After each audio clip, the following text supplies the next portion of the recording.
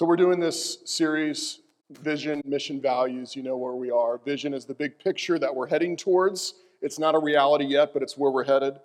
Mission is the things that we do every day to get towards that vision. And today we're going to look at our values. Our values are the essentials that shape our culture. The essentials that shape our culture.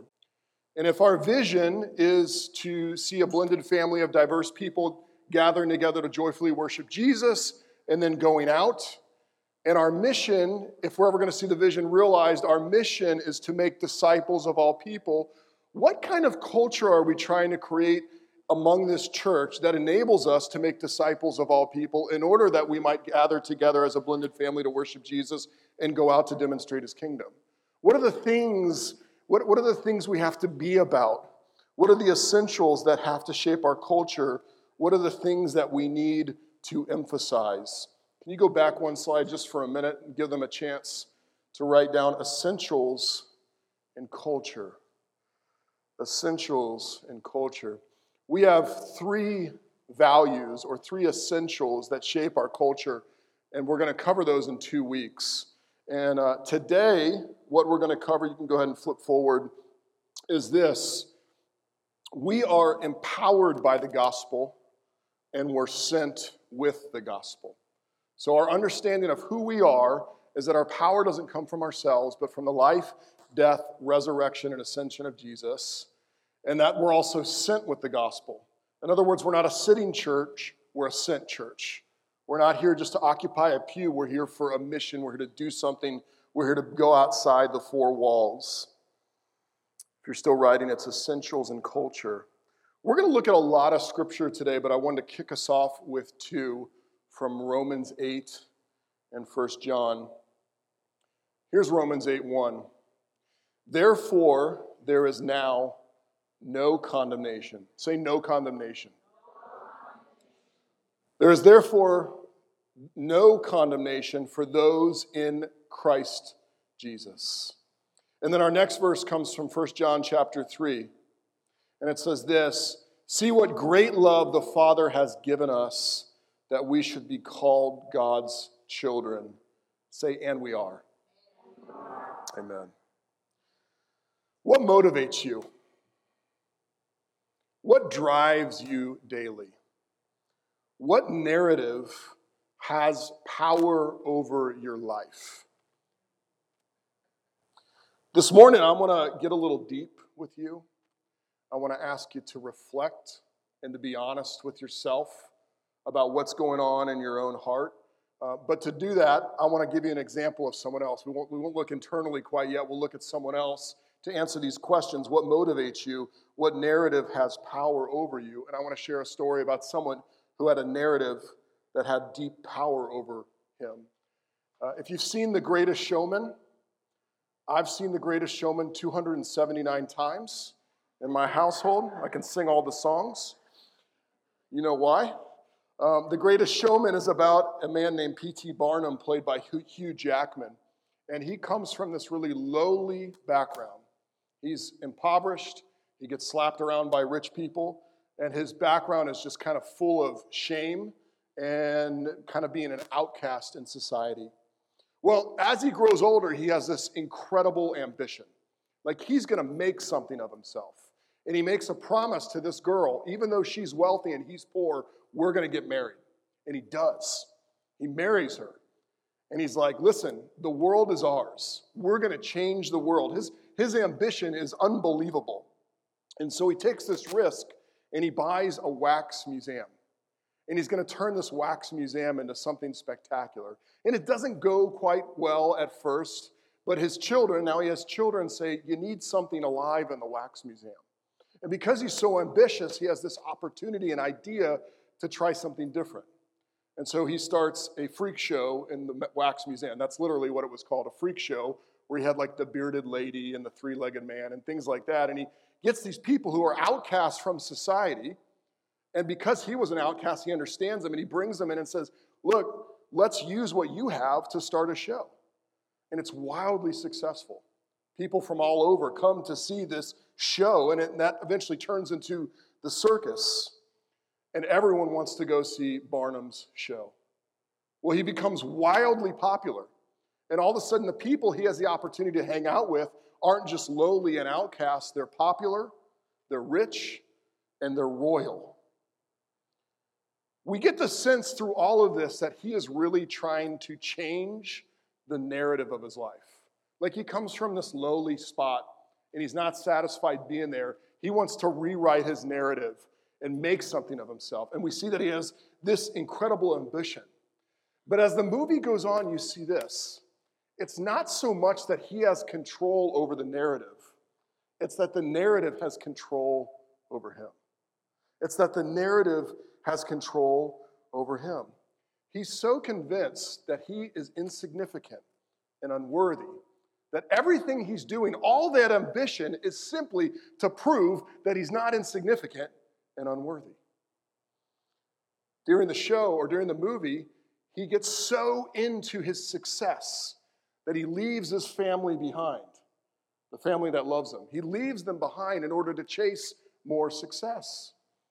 And when he has the opportunity to hang out with the rich and the royal, he leaves behind the people from the freak show, those people who were outcasts, those who really loved him for who he was. Because he's controlled by this narrative that he has to prove he's worthy, he has to prove he's successful. All his ambition comes from this place of deep sense of insignificance. His wife comes to him and says, listen, you don't need everyone to love you, just a few good people. And see, she sees it. She sees what's going on in his own heart, that he's living out this desire to rewrite his story, but it actually has control over him.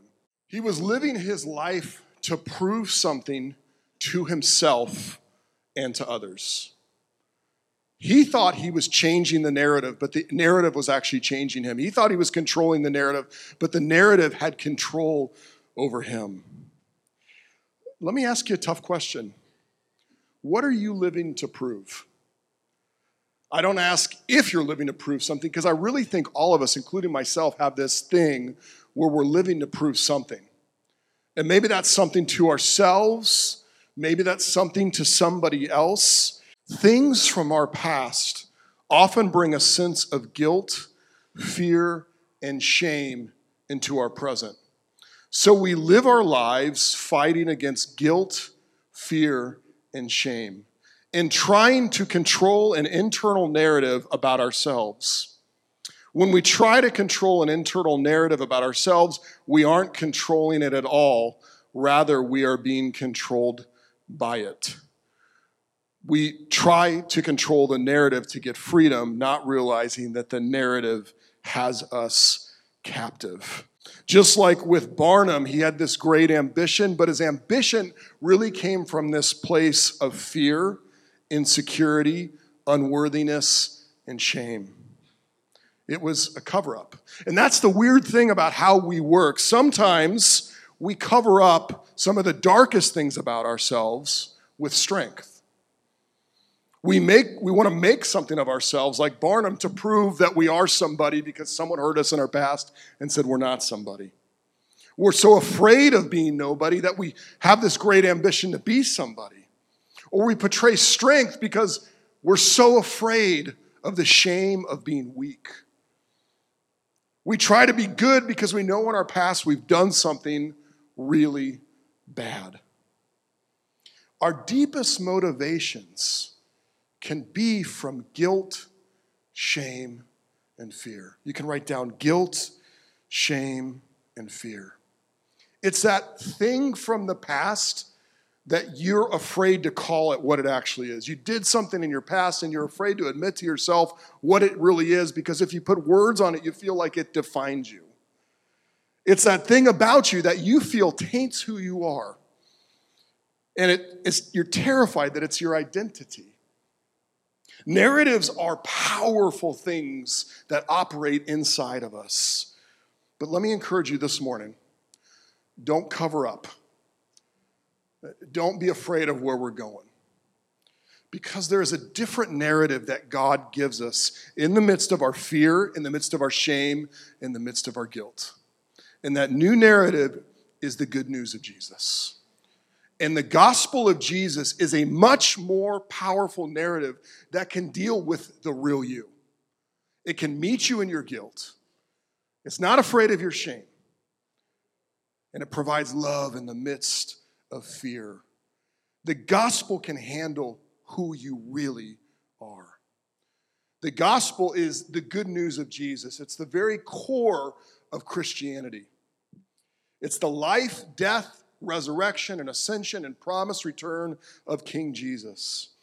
And many people think that the gospel is simply the entry point into the faith.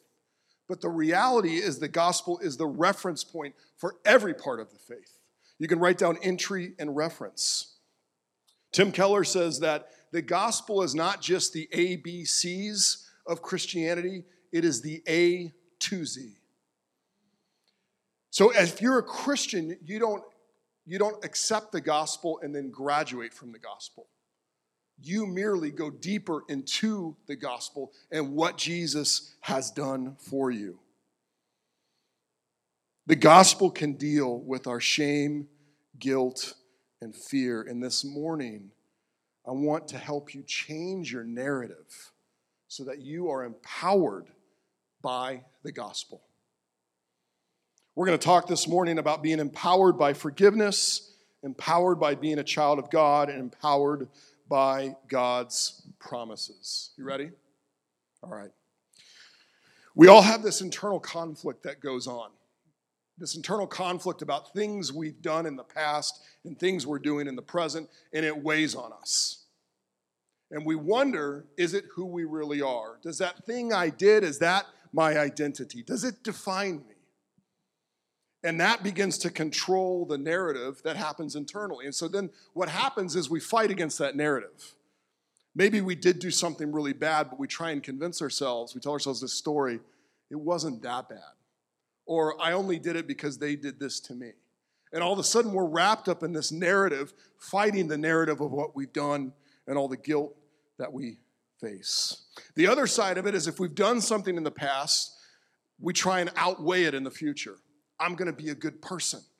If I can just do enough good deeds, then I'm an acceptable human being, or God will love me, or I can outweigh the bad things from my past.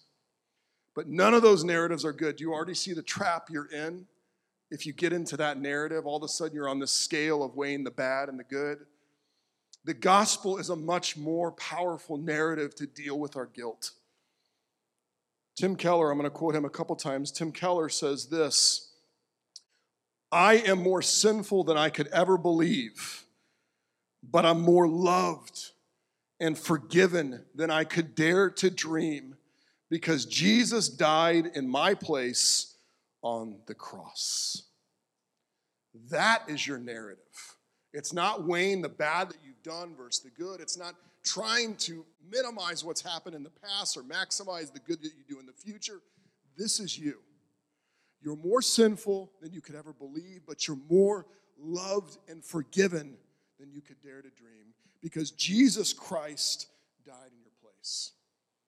And when he died in your place, he took all of your guilt onto him on the cross. See, the problem is if you're going to look internally and you're going to look at like the guilt that you feel, you're actually not objective enough with that. In other words, there's subjective guilt that you feel. What I'm talking about is the objective reality that you have violated God's law and deserve eternal judgment. This is much heavier than the internal guilt you feel. But the cross deals with every single thing that you've done, every violation of God's law, and wipes it clean. And if this is dealt with, then the internal subjective guilt that you feel is dealt with as well. If this changes your identity, then your identity can be changed internally as well. See, we often get it confused. God is the judge. We're not the judge. And so we don't even get to decide if it was bad or wasn't bad. He makes the rules. And he says, all who sin fall short of the glory of God, and no one is righteous. And so this whole narrative that we play in our mind of I'm not that bad or I'm more good than I'm bad, we're not even in the right seat when we do that because it's God who has the right to judge who we are. But the gospel tells us that God has judged Jesus in our place. The wrath that you deserve to get for your sin was fully poured out on Jesus Christ in your place. And therefore, there is no more wrath coming to you if you have turned away from your sins and you're in Jesus Christ. That is what Romans 8:1 says.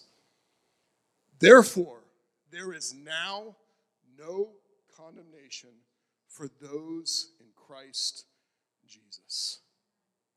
Okay, not at some future date, now. Not some condemnation, no condemnation. Not for the really mature Christians who have it all together, but for every person who is in Jesus Christ. There is now no condemnation for you. Your guilt has been paid for. It is, you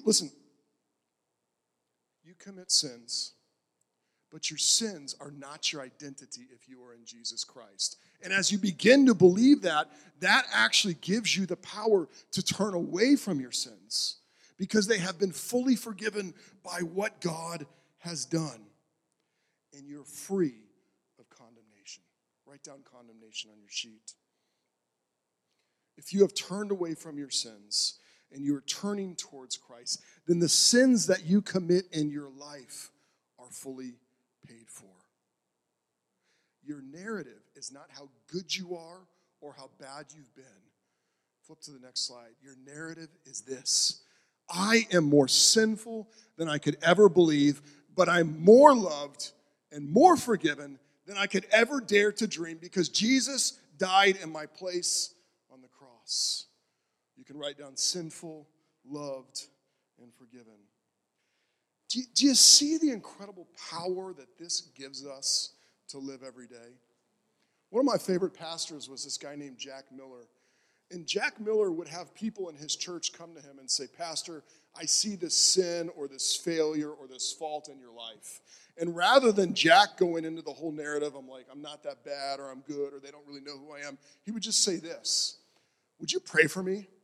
It's probably worse than you and I can see. Like my sin that you see, it's probably worse than you can even recognize. And I need the Lord's help. What would enable someone to say that? He believed this narrative. He believed that he was more sinful than he could see, but he was more loved and forgiven than he can dare to dream. And then therefore he didn't have to hide. He didn't have to go to some fake narrative about how he didn't have sin in his life or prove that he was good, because he believed that Jesus had fully paid for what he'd done. And therefore it gave him a new power to turn away from that sin. This is one of the cultural essentials that we want to have at New City. That the life, the death, the resurrection, the ascension, and the promised return of Jesus are our identity. And therefore, we can be radically honest with our sin and faults. Like, we're not expecting everyone here to eventually get free of sin until Jesus comes back. We're expecting that as we live life together and as we do church together, we're going to see each other's sin. Everyone is going to see everyone else's sin. But because we have the gospel, we have a new power to deal with the sin in our own lives and the sin that we see in other people. And as we have a radical honesty about our own sin and faults, we lavishly celebrate God's forgiveness. Lavishly celebrate God's forgiveness. Because who doesn't have sin in their life? Who doesn't need forgiveness? Everyone needs forgiveness. And so we show up every Sunday morning, and one of the reasons that we do a confession every Sunday morning is to remind you that you are forgiven. So that you come in not hiding your guilt, but bringing your guilt to God, saying, God, here's who I am again. Are you going to reject me? Is this sin my identity? I'm going to confess it to you and give it to you. And every day, every Sunday when we do the confession, what do you hear? Words of pardon and good news. There's no condemnation for those who are in Christ Jesus. You commit sins, you need to turn away from them, but they're not your identity. God will not reject you when you bring your sin to him, because the cross of Jesus is the narrative over you. It's not how good you've been or how bad you've been. It is Jesus. And we go back to the cross over and over again. If you can put up the diagram. This is a timeline of your Christian maturity. And what happens right at that split is where you become a Christian. And you realize that there is a gap between God's holiness and your sinfulness. And you hear the gospel and you say, the cross covers over my sin. But as we live out the Christian life, we realize a couple things. God is more holy than we understood when we first became a Christian. And I'm more sinful than I first understood when I became a Christian. So part of you growing in Christ is that you're understanding God's way more holy than I thought last week. And now I'm grasping that more and more. And I'm way more sinful than I thought last month. I'm seeing new sin over and over in my life. But what we tend to do is minimize God's holiness or maximize our holiness and minimize our sin because we don't know what to do with that ever-increasing gap. And so what happens is the cross in our mind stays the same size, and we become religious, moralistic, self-justifying, legalistic, prideful people. In other words, God is not as holy as he is, and I'm actually getting way better and more closer to who he is, instead of recognizing how holy and different he is. That's where self-righteousness comes in. I'm going to pretend that God is, that like I can actually get close to God by being good. The other side of it is I'm going to pretend that I'm not as bad as I am. And so what happens is when we experience sin in our life, we don't know what to do with it. And the cross in our mind isn't as big as it really is. So that produces guilt, fear, shame, insecurity, and despair because we're experiencing sin in our lives and we don't know what to do with it and we don't think the cross is that big, and so we've got to hide who we really are. But the reality is the cross covers all of your sin. The cross bridges the gap between a sinner who is infinitely sinful and a holy God who is infinitely holy. The cross is enough. And as you grow as a Christian, as you see the magnitude of the cross, it will free you to admit who God really is. See, sometimes we hear about things that God cares about, and we go, well, I don't think God really cares about that. And what you're doing is just saying, well, he does care about it, but I don't want to deal with it, and I don't know how to make myself holy, and I don't know how to get up there, so I'm just going to say God doesn't care about that. Or we see sin in our lives, and we say, I'm going to minimize it. I don't know what to do with it. I didn't know I was this broken. But the reality is the cross covers the gap. All your sins are fully forgiven when you turn away from running your own life and give it to Christ and trust him for forgiveness. The cross is that big, and we have a freedom to admit who we were and who we still are. And that's where the power to change actually comes. If you can't admit who you really are right now, you're never going to change to who God wants you to become because you're still hiding in shame and fear and guilt.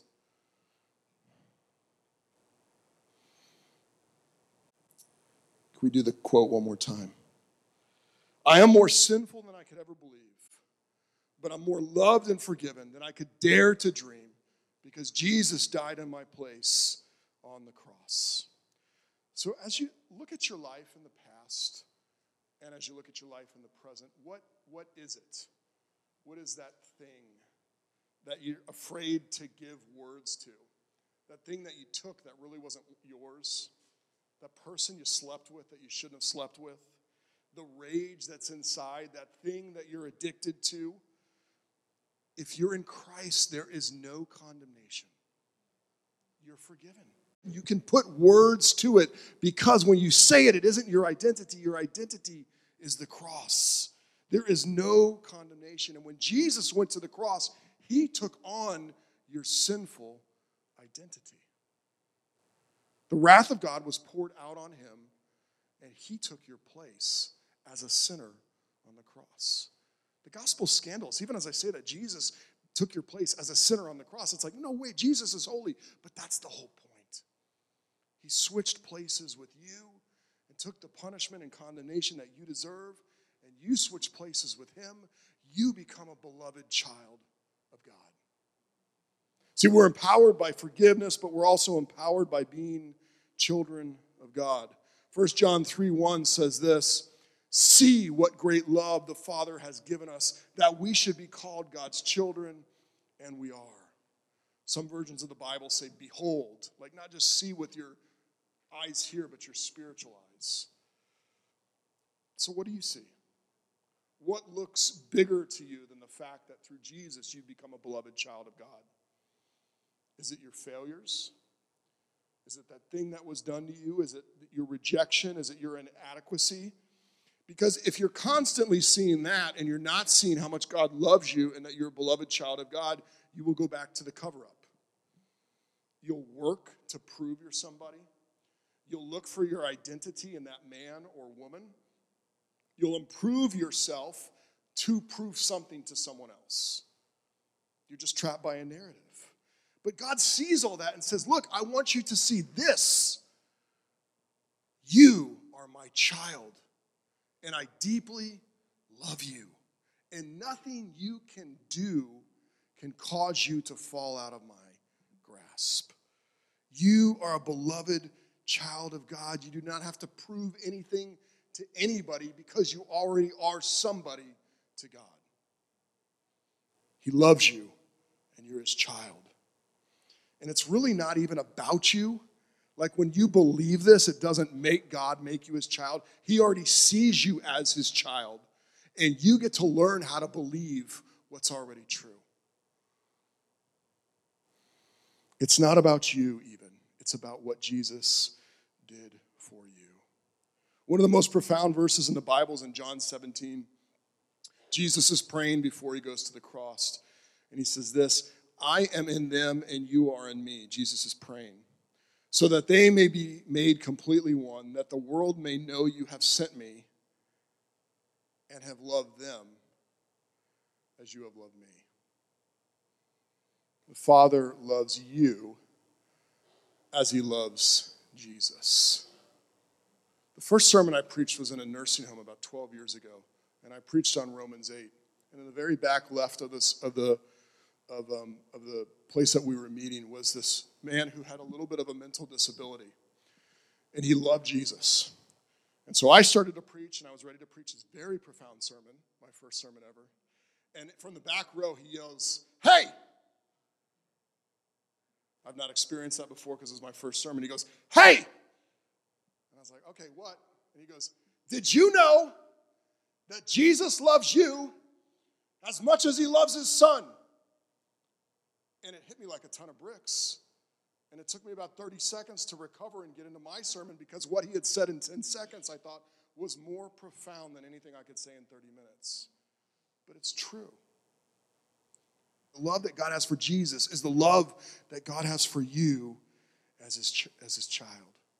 And one of our cultural essentials here at New City Fellowship is that we continually celebrate the love of God for his children.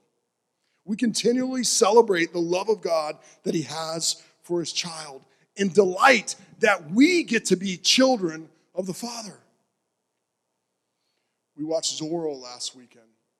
And in the second Zorro movie, his son, Zorro's son, doesn't really like his real dad, but likes Zorro, not realizing that Zorro is his real dad. And he follows Zorro around, and his real dad, Don Diego de la Vega, he just kind of like ignores because he really likes Zorro, and he delights in Zorro. And there's this moment in the movie where Zorro takes off his mask, and the little boy sees that his father is Zorro. And the delight in his eyes that he gets to be the child of Zorro. Friends, when you understand that you get to be the child of the Father, it will change the way you live. And what we want to go back to over and over and over at New City Fellowship is that we are children of the Father. He loves us. He cares deeply about us. He promises never to leave us or forsake us. I love how that verse ends in 1 John 3. It says, and so we are. Over and over and over again, we want to say, we are children of God. We want to remind each other of that.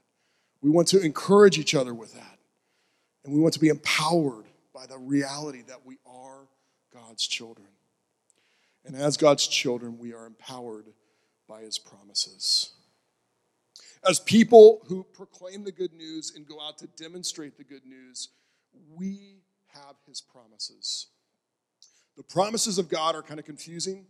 Some people see them as personal guarantees of blessing, that once I name and claim the promises, I'm not going to have any problems in my life. That's not true at all, okay? This week I was at a hotel, and I stayed one night in the hotel, and this thought crossed my mind. I was like, I think my life would be awesome if I could just spend one night a month at a hotel. And I was like, Lord, can you make that happen for me? And then my mind started to run. I was like, you know what? I don't want just one night at a hotel. I would like to live in a hotel. And then it just kept running. I said, you know what? Not just any hotel. I want to live in a hotel on Sunny Isles. I want to live in a hotel on Sunny Isles on the top floor. Lord Jesus, I'm claiming that promise. There is no promise that claims that. Listen, the promises of God are always active. We don't need to name and claim them. They're always on, and there is no off button for them. God doesn't stop being God. His promises are true, but they're not guarantees of personal blessing. They're actually much better than that. The promises of God are for God's sent people. Write down sent. Part of our understanding of who we are as New City Fellowship is that we're empowered by the gospel so that we can be sent out with the gospel. And the promises of God are for us as we're empowered and sent to share the gospel and to demonstrate God's kingdom. As we commit to not be a sitting church, but a sent church. Because if we're sent, we will go out and we will face difficulties and opposition and challenges, and we'll come back to shame, guilt, and fear. And we'll be afraid to not be strong. We'll be afraid to struggle, and that's where the promises of God come in. The promises of God are about giving sent people certainty of God's character and commitment. Then go ahead and go to the next slide. I want you to read that first line in bold, and then I'll read the scripture, because I want you to see how many promises there are for God's people. So, the promise, there is now no condemnation for those in Christ Jesus. Jesus says, if you love me, you will keep my commands, and I will ask the Father, and he will give you another counselor to be with you forever. I will not leave you as orphans. I am coming to you.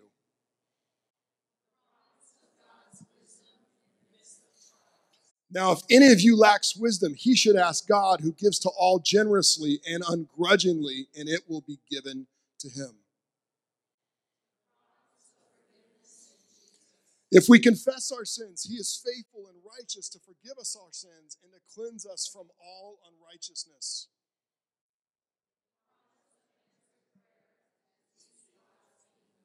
Therefore, I tell you, everything you pray and ask for, believe that you have received it, and it will be yours.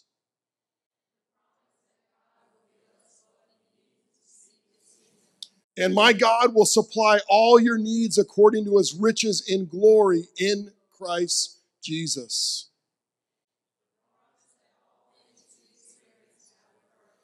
We know that all things work together for the good of those who love God, who are called according to his purpose.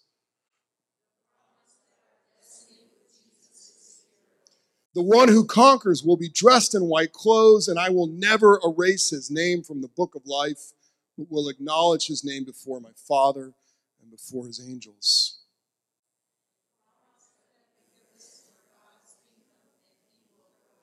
Jesus said, so don't worry, saying, what will we eat, and what will we drink, and what will we wear? For the Gentiles eagerly seek all these things, and your heavenly Father knows that you need them.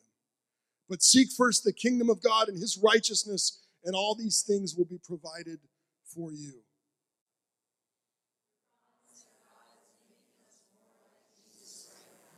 I am sure of this, that he who started a good work in you will carry it on to completion until the day of Christ Jesus.